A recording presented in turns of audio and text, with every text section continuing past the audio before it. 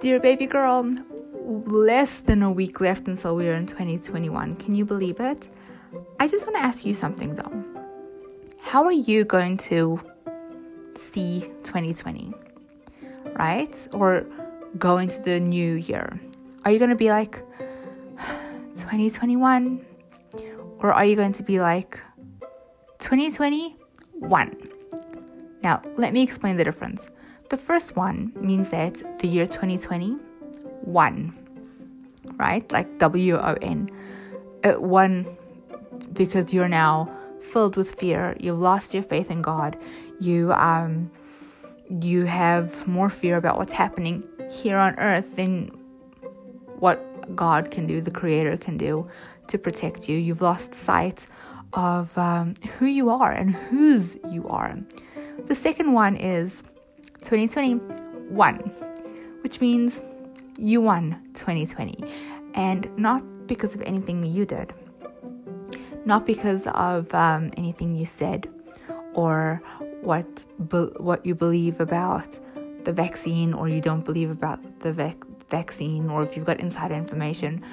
No, you won 2020 because you chose to cling on to Jesus Christ, and you are covered by the holy blood of the Lamb, right? Which one's it going to be? I know I'm clinging on to Jesus. I am. And there was a brief period where I was, where I forgot, and I let go of my faith for a little bit, about a month. And I was drowning in fear, baby girl. Honestly, to this day, I don't know what to believe about the vaccines. I don't know what's conspiracy, what's truth, what's lies. I don't know. But the difference between where I am today and where I was 2-3 weeks ago is that I have physically told myself that no matter what happens, God is there. He will protect me. He will guide me. And guess what? You think that came overnight? Absolutely not. It has been years of me saying, oh, we gotta have faith in God. I've gotta have faith in God. I've gotta have faith in God. But it takes practice. And it's only this year in 2020 where I have learned to physically catch my thought and say, no, this is what's going on in the world. I don't even know if this is what's going on in the world, because what we've learned in the past couple of years is that the media lies. So am I going to try and cling on and figure out what's truth and what's a lie? Or am I going to trust in the Lord God? I'm going to trust in the Lord God. And I hope you do too. Baby girl, we're going into a new year, and it kind of feels like it's overlapping with 2020. It doesn't feel like 2020 is coming to an end. But this is what I'm going to try and do, just to kind of still celebrate. It sounds, I know it sounds crazy, because we're not even allowed to celebrate with our families in more than half of the world. But I still firmly believe that we need to be present in each moment of our life. You know, Christmas, I took most of December off to be present. I saw a lot of people complaining about Christmas. And you know what? They were miserable. Then I saw a lot of people saying, okay, this Christmas is different. Let's do something different. Let's celebrate. Let's, try something out. So that's what I'm going to do for New Year's. So if you've been listening to me, you know that my New Year's has pretty much sucked for the longest time. And last year it was so anticlimactic that it was kind of the straw that broke the camel's back. And I've decided no more. My kid is too young to stay up till midnight. My husband doesn't want to. So instead of me feeling sorry for myself and not doing anything as well, I'm having a mini party for one. Do you know what that means? That means I get to cater to what I like. This is what I'm going to do once my kid is down. And yes, I am going to make myself a snack. I don't know what snack. I haven't decided, but something special, right? With what I've got in the kitchen, I'll figure it out. Maybe I'll try something new. I'm going to do a candle bath. I haven't done that in forever, but that's what I'm going to do. Just kind of like to kind of cleanse me of the old year and be fresh for a new year. I'm going to look for fireworks on YouTube. I don't know if anyone will have fireworks this year, but you know what? There's nothing stopping me from watching last year's fireworks and pretending it's fireworks. They look the same, right? I'm going to do a 2020 review. Now, what I've decided to do for 2020 review is I'm going to write down all the positive things that have happened in 2020. It is so easy to be surrounded by the negativity. I don't want that. I want to look back at this. It wasn't even that horrible. When you think about it, everything, like, it was horrible, but God protected me from a lot of it, and so much good came out of it, as he promises in scripture. He turns everything good for those who believe in him. You know, that I saw that verse coming to fruition time and time again this year. Then I'm going to work on my goals. Now, I'm going to do it a little bit differently this year, just because it is a different year. I'm going to have what I call an open goal. So what I want to learn this year or next year is I want to brush up on my financial literacy. And the reason I left it open is because I don't know what there is to learn about financial literacy. I know what I know, but I want to know more. I don't know what I don't know. Does that make sense? So I'm leaving it open instead of narrowing it down to just you know, investments or just this or just that. I want to learn everything that I don't know. And then I'm going to do a scriptural verse for the year. And the scriptural verse that I have chosen is James 4 verse 7. And it goes like this from the King James Version. Submit yourselves therefore to God. Resist the devil and he will flee from you. Two things we need to do.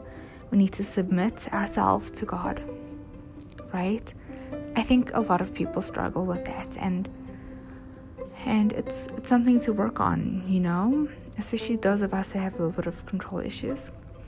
The second thing we need to do is resist the devil, right? You know, when those thoughts come into your head, when that sinful action is there for you to do, God tells us if we resist the devil, he will flee. He won't turn around, he won't walk away, he won't back away, he will flee from us if we submit ourselves to God and if we resist the devil. And I just think that if I can really put this verse into practice, like strongly, and turn it into a habit for the whole year, it'll then turn into a habit for my whole life. And I mean, hello, how empowering is that, right? What I'm going to do, and what I always do, is I usually write it in an agenda, and I have an agenda for the year where right in front I write down all my goals for the year, and then it's there all year. And every day when I go write down what I need to do for the next day, it's there. I can go back and have a look. However, this year I haven't exactly found an agenda that I like.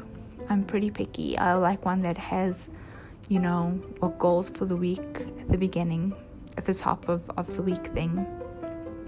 So instead of that, I'm going to print out the Bible verse and I'm going to put it on my bulletin board. If you prefer, put it on your phone or If you've got a bulletin board, great.